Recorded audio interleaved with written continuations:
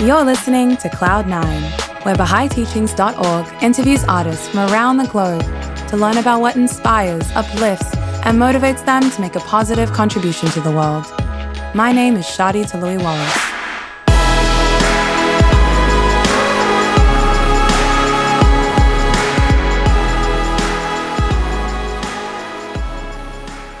Mary Darling is the co-owner, CEO, director, writer, and executive producer of the media production company West Wind Pictures. And she is on a mission to reinvent the entertainment industry, one West Wind show at a time. She's been telling stories through film and media for over 30 years, with a mission to produce scripted narratives that can change the world. West Wind Pictures is responsible for many Canadian TV productions, such as Designer Guys and What on Earth, but is most known for producing the world's first Muslim family comedy called Little Mosque on the Prairie, which aired for 6 seasons in over 120 countries.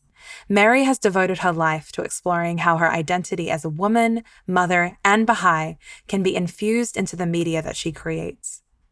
Last year, Mary was asked to attend a forum at the United Nations that was following the discourse on the status of women and media.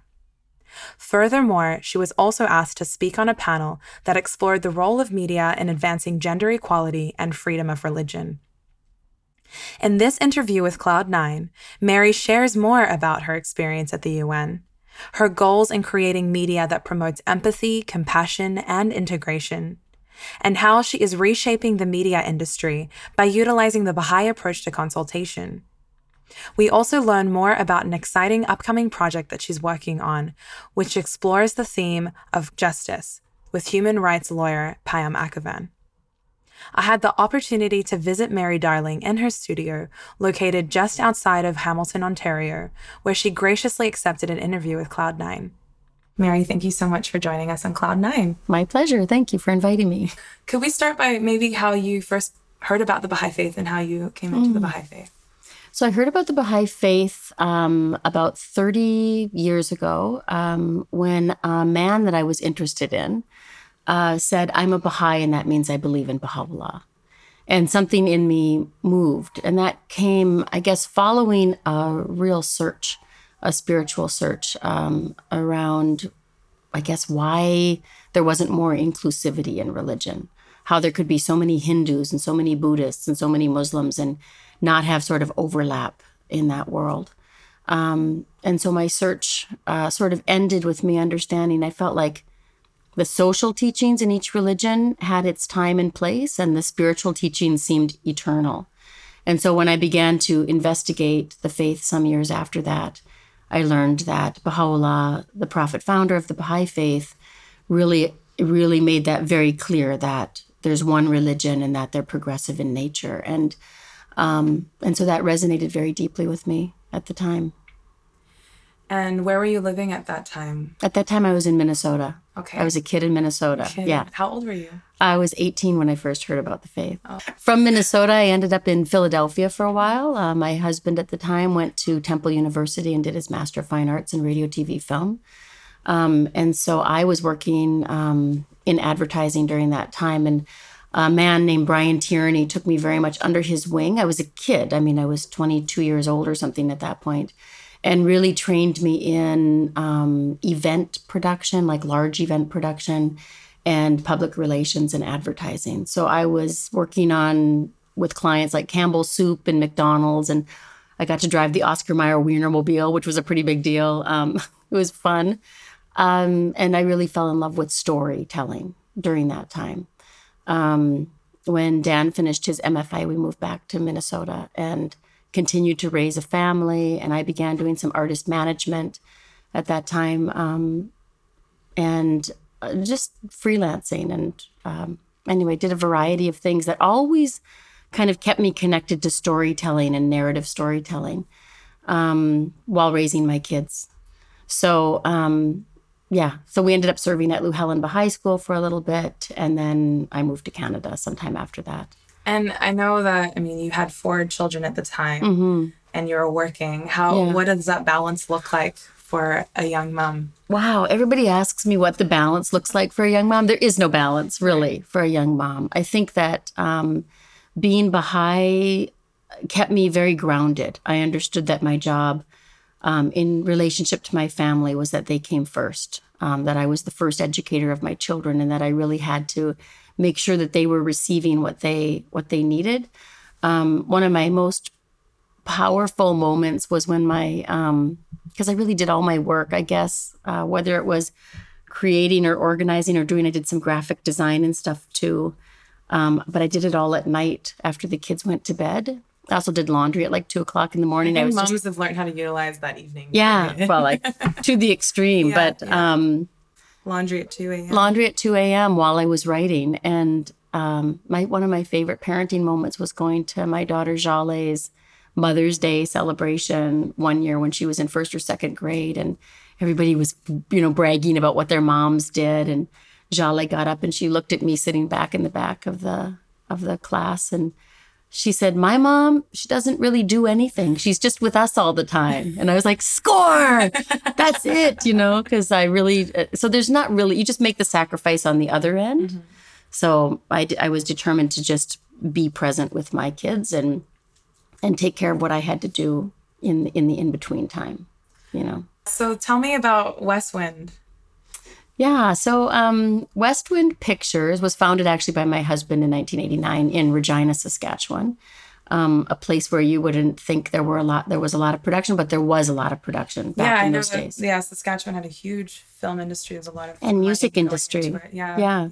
And a lot of that had to do with American productions shooting in Saskatchewan. It also had to do with just a great artistic community. I mean, when you fly into Regina, Saskatchewan, it's like you're arriving in an island. The wheat field is the ocean, and suddenly you're in this city. And I think what the production community had there was just such unity and such cooperation, because you have to cooperate to make it work. So it was a nice environment. So Westwind grew out of that, and Clark decided to open up a Toronto office some time later. And that's when I joined the company, was in Toronto. And Westwind, I would say from the time I joined, at least, we were really focused on trying to balance who we are as Baha'is with the kind of content that we were interested in making. So even with some of the design programs that we did, which are really fun and funny, you might be able to find them on YouTube. A show like Designer Guys was really one of the first shows that had designers conflicting, but in a very positive way. What does that look like? What it looks like is there's a wonderful quote in the Baha'i writings that talk about consultation, and that through the clash of differing opinions, a spark of truth can come forth. And so we had done a lot of interior design program. I was so bored of it. I could barely stand it. And yet they were good shows, and they rated well on HGTV and different channels like that. But it was always people, complimenting each other sort of in an inauthentic way. Mm-hmm.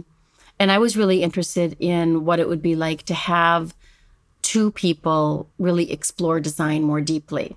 So it seems like such a superficial thing, but of course, Baha'u'llah talks a lot about the importance of beauty, and that beauty and cleanliness is conducive to spirituality. And so I sort of said, okay, if I'm going to have to do design programming, I'm going to do it with as much spiritual infusion as possible. The journey of Westwind really does, I think, in a way, come down to that kind of minute of deciding to be very intentional about infusing your work with spiritual principles and ideas. Mm-hmm. Clark had done a lot of programming before I joined the company that was really noteworthy. He did a daily show on CBC called What on Earth? And that show was really exploring on sort of how the world works and who are the contributors, who are the change makers sort of in the world. And it was a daily morning show on CBC. So I think the company's always been particularly interested in sort of where the principles of the Baha'i faith around unity and diversity and those kinds of things come into programming for an audience. So when you were speaking about these opposing views, I thought you were kind of going to go into Little Mosque on the Prairie. Right. Well, that's what it grew out of. So what's funny is through Designer Guys, that show for a variety of reasons, ended prematurely. We ended up letting it go because of unity issues. And I won't get into the details of that. That's But okay. after 3 seasons, Clark and I said a number of prayers and met with our partners and said, let's not do this anymore. And went back to our empty office of about 6,000 or 7,000 square feet at the time with our son, John, who was our receptionist at the time, essentially sleeping at the front desk. And the two of us in this cavernous space wondering what was next, and worried. We had made a very, thoughtful and spiritual decision to step away from something that had become really infused with disunity. And then just prayed about what we should do next. And there was a man across the road from us who had done a lot of scripted television. Mm-hmm. And we thought we should do something now in the scripted space, but we'd never really done that before. So we went and met with our friend Peter, who'd done a lot of television in Canada. And we said, what do we do to move our company into that? Because we'd become very known. We'd done hundreds of this, hundreds of hours of this design television, and we'd really become known as sort of the go-to design people, which is not our first interest. What would you say your first interest is? Scripted narrative that can change the world is our first interest. It's a good mission. Yeah, scripted narrative that can make people just think different or introduce people to different audiences or build empathy and compassion, or at least allow people to stand in each other's shoes. That really the best use of media is that. Mm-hmm. And so Peter said you should just find a project that you really love that you could spend 5 years with and pursue it, and make sure it's a project you love, because you're going to be bored out of your head by the end of it. Right. And so it wasn't that much longer later that we met Zarka Nawaz at the Banff Television Festival, and she really wanted to do something funny about her community. And she's a young Muslim woman, feminist. And we said, let's do that. So we embarked together on this journey. 2 weeks later, we had a sort of a first draft of a co-created piece, I would say. Zarka was very, very interested in exploring what it would be like to have a Canadian-born imam, because at that time, most imams in Canada and in the U.S. were imported. Mm-hmm. And so you have people coming in and leading congregations who don't really understand the culture yet. And we were really interested in what would it be like to bring two communities into a very tight proximity. And so that's where that character Amar came from, was Zarka's idea of having a Canadian-born, educated imam. He was a lawyer turned imam, who the only place he could find a job was out in the middle of the Canadian prairies. And so you have this brown guy now arriving in the middle of nowhere. We actually shot it out in Indian Head, Saskatchewan, but fictionally named the town Mercy. And so it's sort of a fish out of water story, with a guy from Toronto going to a small town, but also a Muslim going into a very Christian place. And then the only place that will rent to the mosque is a church. And so the mosque sets up in a church. And so you have all of the wonderful story and comedy that can be generated by two communities kind of crammed into the same space. So that's really where that show got its start. And then we did 6 seasons on CBC here in Canada. And we sold the show to over 120 countries around the world, which has been interesting. I think maybe it sounds like a very relatable story. Maybe not the imam. I mean, there's plenty of Muslims that are raised in the West, but maybe not like something that would be featured on national television. Yeah, I think nobody expected to see a comedy either about Muslims. It is the world's first Muslim comedy. Yeah. But even that, I wouldn't even necessarily call it a Muslim comedy. I would call it a family comedy, which happens to have Muslims and Christians in it. And so I think that's really what excites us at Westwind, is projects which are exploring how we're more alike than we're different, really exploring the oneness of the world of humanity through a narrative script. And so we have a number of projects that we're pitching right now that have that at its core, which may or may not get made depending on, you're always pitching to the gatekeepers, and you just hope beyond hope that they're going to, understand what it is and why you're trying to do it. Yeah. What goes through your mind when you have to have such a spirit of detachment, as we mentioned earlier. So what goes through your mind? You're investing all your heart and soul and energy into these projects, and you're pitching them. And then What does that look like? Yeah, it's really hard. I mean, just surrendering yourself. You just to the surrender film yourself. gods. Well, we often say, because we really believe in the power of prayer. And also, you saw that I've got a little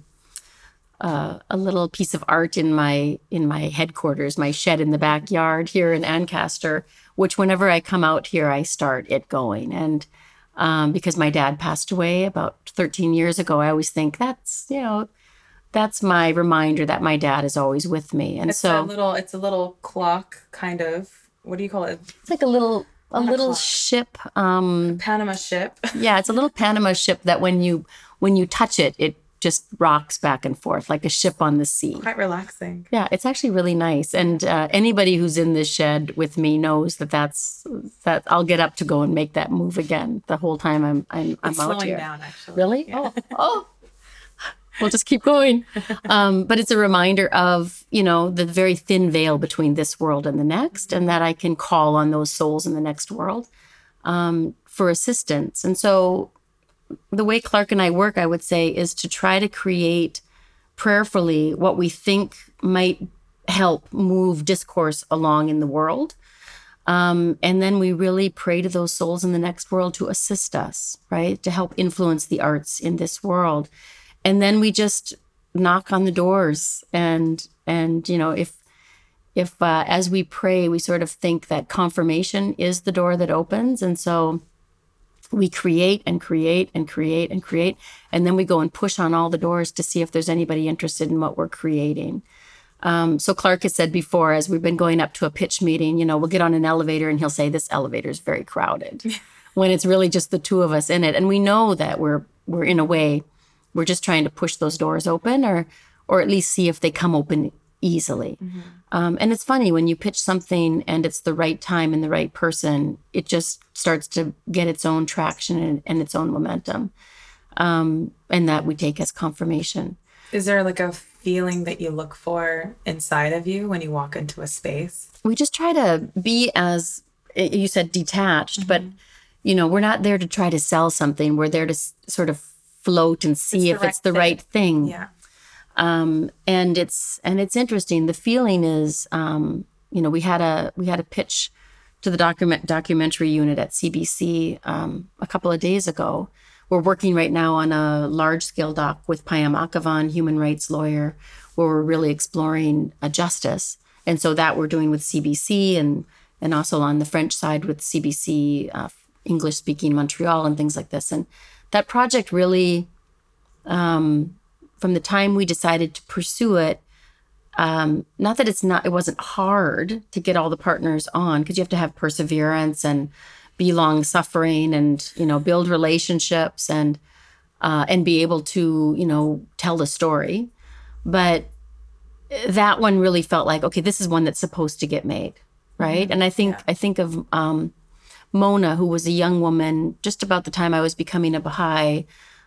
She was executed in Iran for belief in her faith. And she was a friend of Payam Akavan's. And that was the thing that sort of her execution was the thing that set him on his path. And in a way, with that particular piece, when I think about the relationship between this world and the next, and especially as it relates to artistic endeavor in this world, I really feel like Mona has been guiding that project. So much so that when we were talking with CBC last week and we started talking about Mona, she said, I want her woven into this story in a more profound way. Like her story really is a story of incredible perseverance and sacrifice. Yeah. And beautiful sacrifice. And so there's that. But when you're pitching these other things, we're pitching a documentary right now about youth rising, that finally it seems like in the world, in the world at large, people are starting to think again about the voice of youth with these school shootings and things like that. And so we're developing a project about youth finding their voice in the arts and how that relates to giving them a voice in other spheres as well. And how they're using this new, very fearful item of technology called social media. Exactly. It's actually it has a very empowering ability as well for youth. Yeah, it's really revolutionary. Yeah. It gives kids a voice who otherwise wouldn't have it. And so I relate that to what Westwind is up to because of the diversity of the projects that we have going, often are just because we become inspired by something. And we decide to pursue it. It feels like it's been gifted to us, so we have to honor it and try to pitch it and find a home for it. That doesn't mean that it always happens. It doesn't mean that we have God on our side or something, and therefore everything we pitch is going to go. Although that would be really great. That doesn't seem. One idea, please. It doesn't seem to be the way it works. What about you mentioned a few like different areas of discourse that you're exploring as a production company. But as an individual, I know that you just visited the United Nations in New York, and you're speaking on a panel. Couple panels, for women in media. Could you share a bit about what that experience was like? Had you been to the UN before? I was at the UN as a kid, so it was very interesting to go back through that building and see some of the murals that I had seen and realize how much I had changed. That I remembered. I remembered standing in certain places, but feeling very different. But I was invited to the UN really to try to follow the discourse at the Commission on the Status of Women that just happened recently, to try to follow the discourse around something that's very near and dear to my heart, which is the discourse around media in the world and the importance of media and honest media and trustworthy media, something that the world is really struggling with right now. And so this particular commission was called, which is an annual commission at the UN, and it was around the status of women, particularly as it relates to rural women and girls. And, and I think I'm a fairly well-read or interested woman in what's going on with women and girls in the world, but I really wasn't prepared for the stories that I heard at the UN. When Clark met me a week later, and I kept trying to tell him about what the commission was all about, I would start to cry every time. So hopefully we won't. We can cry. No, I'm going to try not to cry. I'm feeling it right now, but I'm going to. It's a safe space. Woo, okay. Anyway, it's my shed. It's a safe place. But what's interesting around this discourse that I was following particularly, which is media, and then as it relates to women and girls, is that, we really don't know what's going on in the world in reality, especially here in the US or Canada. We are hearing very curated stories. How shielded or protected. Very shielded or protected. And the rest of the world is going through what the rest of the world is, but we need to become urgently concerned with what those things are. And media, I think, has a particular role. So one of the things that I was speaking about at the UN was the role of media in advancing gender equality, and also the role of media as it relates to the advancement of freedom of religion, especially for women. Both really interesting discourses to follow. But, I don't think we're thinking enough these days about really what is media, and how do we in the media need to be? How do we need to purify ourselves to be actual instruments of the change we want to see in the world? What did they define as media? Like, how did you all from like these vast countries and cultures, how did you find a common framework to build upon? Yeah, I can't say that we did, actually. Yeah. I think that there were journalists there following some of the media streams. There were, like newspaper journalists. There were television journalists. There were people like me that do more narrative or factual content. So I think the idea of media was really the reflection back at society of where we think we are. Mm-hmm. And from a Baha'i standpoint, I'm really interested in reflecting back to society something slightly better than what we have, right? That it's easy to engage in the narrative. And if you watch television, you'll see it, the narrative around sort of dismay and disempowerment and, like the despair, It's easy to use media to sell despair. When I think about the number of shows we could have made and shows that we had been pitched or asked to option that are, some of them have been made. And they're really depressing, and they don't give a viewer anywhere to aspire to. I think that that's tricky in our business, that we know we could easily sell some of these other things, which just aren't good for us in a way. But the media we were interested in exploring for myself, as I was following the discourse at the UN, was what does it mean to try to make a media contribution which can actually inspire and inform. In other words, showing something slightly better than where we are, so that we're thinking about, whose face are we putting the microphone in front of? Is it the loudest, or is it the most powerful? Is it the one that's contributing to disintegration, or the one that's contributing towards integration or positive activities? And too often, because the media right now is fixated on ratings and popularity contest and getting first to the story, I find that as a culture in media, we're putting the microphone in front of mouths that don't necessarily need to be amplified. Instead, if we chose to put that microphone in front of mouths which were working towards something together, it'd be interesting. And I know, for example, the National Spiritual Assembly of the Baha'is of the United States, their media department just recently, and the National Spiritual Assembly is the governing body, which would be for that particular country in the U.S.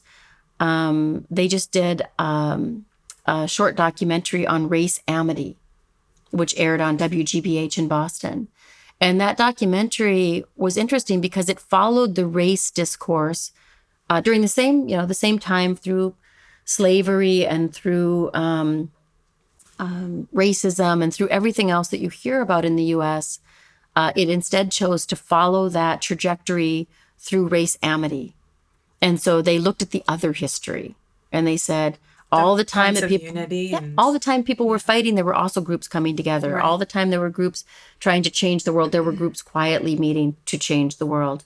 But we tend to, again, going back to media discourse, we tend to amplify what has action attached to it and define action often as conflict. Mm-hmm. That produces like a feeling of anger and frustration and right. angst. Yeah. As compared to following the narrative, which actually has, it's like the leaven in the bread, it only takes a little bit to make the whole loaf rise.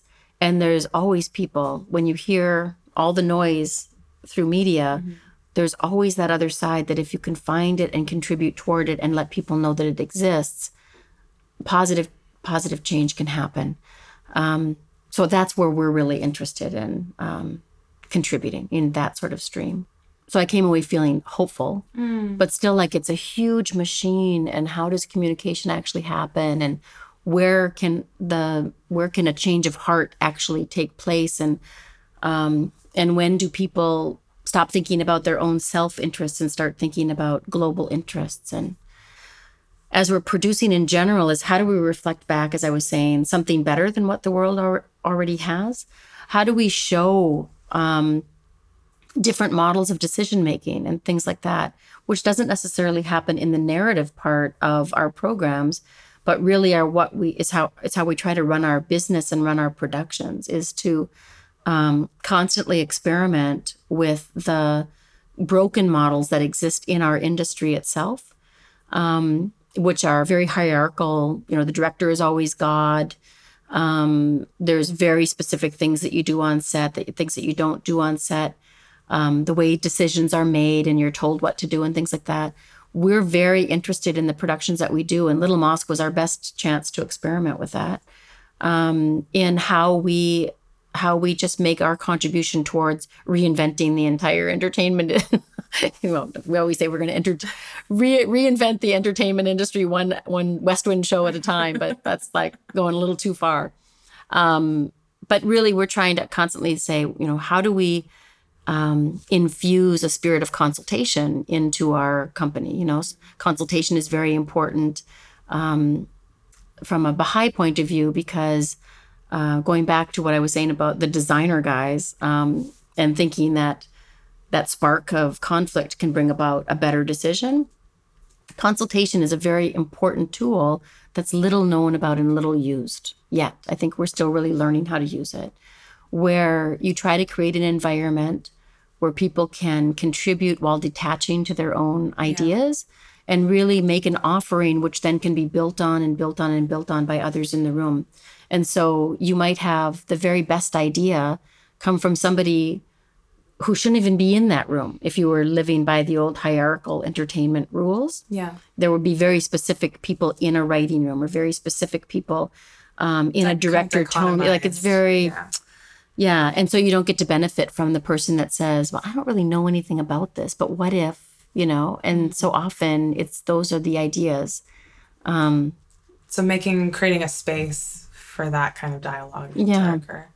So coming to a close, what would you recommend to a young budding filmmaker, producer, especially a young woman who's also recognizing the need for this kind of discourse to be infused into media? What would you recommend to her? Maybe to me. Okay, so to someone like me.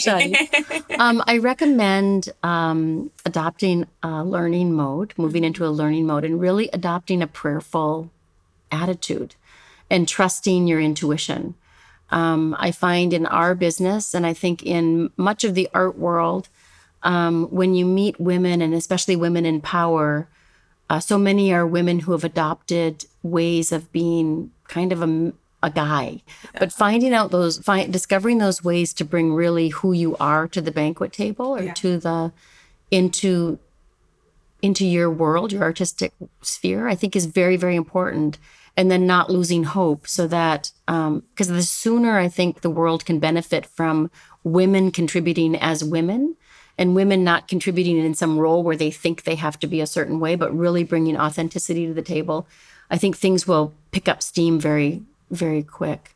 For me, I say prayers with Clark every morning and every night. And we really try to think prayerfully around the projects that we're choosing to pursue and the ones that we're, finally letting go, that, we just love and we think they should be made, but they're never going to be made, or they're not going to be made now, and sort of practicing a spiritual rhythm. I think that. And remaining aware of those confirmations, as you mentioned. Exactly. Earlier, yeah. And I think expecting confirmation. So, after I say prayers, I always get up and I think, so where is it? Mm-hmm. Because, just like this slow moving reminder of my dad in this office, that the confirmations are there, and you just have to really be intentional about looking for them. It might not be what you want. It might be something completely different. And I'll share one final thing, because I think the best example of that was we were really trying to figure out what our next project should be. And we weren't really thinking about children's at all. But I was saying prayers one morning with Clark, and I opened my eyes and I said, I'm going to go down to Boston and shoot a little demo with Sonia, our granddaughter. I don't know why, but I feel like I should do that. And Sonia is the second daughter of my eldest daughter. The second daughter of my eldest daughter. She is really artistic. Like, her creative process, I thought what I wanted to be inspired by was just her creative process. She's a poet. She's a painter. How old is she? She's 11. Yeah. Now she's 11. She was 9 at the time. Mm-hmm. And so I went down and I just shot her and interviewed her and asked her about, where she takes her inspiration from, which is very God-centered. But we went to the Museum of Fine Arts, and we went, and, she said she finds inspiration in books. And so I just shot this little demo and came back and showed it to CBC, and they were like, this is incredible. Where did you find her? Yeah. Do you think you could find other kids who are like this? And that turned into a 40-episode show for CBC Kids, really exploring the creative and spiritual processes of inspiration, which sounds super boring, but it's not. Were they short little mini? They're 5-minute episodes, and then hugely diverse. Like, of the 40 episodes, we shot 14 with Indigenous kids on Six Nations Reserve, which is 20 minutes from my house. And there we're also able to explore the diversity of humans, right? So it's not just like, these are Mohawk people and this is how they express No, every single one of those kids brought a diverse approach through the lens of who they were as Mohawk or Cayuga. It's influenced by so many things. And, we shot with kids from Rwanda and Iran and you name it. It was this beautiful celebration of diversity, but around the creative process. And so I say, as a woman to you, when you think, well, that's not what we're doing right now. Yeah. We're not doing children's television. Follow your intuition, think deliberately. Like that really was a moment of inspiration. I really feel like it came from another plane that just said, why don't you go shoot Sonia? Not in a woo-woo way, in a very practical way that led to a show that really is so in line with reflecting back something more beautiful to the world than they are anticipating, and showing how we're better together and that there is unity in our diversity, and that by opening up the door through the arts, that it opens up the door into empowerment and joy and inspires all of us that, we're in this together. And media and the arts are like leading the charge. So do it.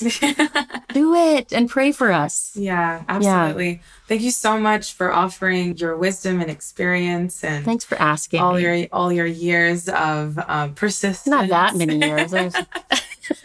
And really your optimism. I think that's been the most inspiring thing, is we're so bogged down in what we see on television, but it's also good to know that there are people out there trying to make a difference and trying to bring these values that are already existing in society and these transformations that are taking place, and to highlight those, I think is really, really valuable. So I want to thank you again for the work that you do.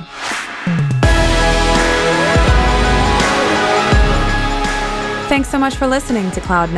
I hope you enjoyed this episode. Feel free to check out BahaiTeachings.org, where you can find more Baha'i-inspired podcasts, videos, and articles.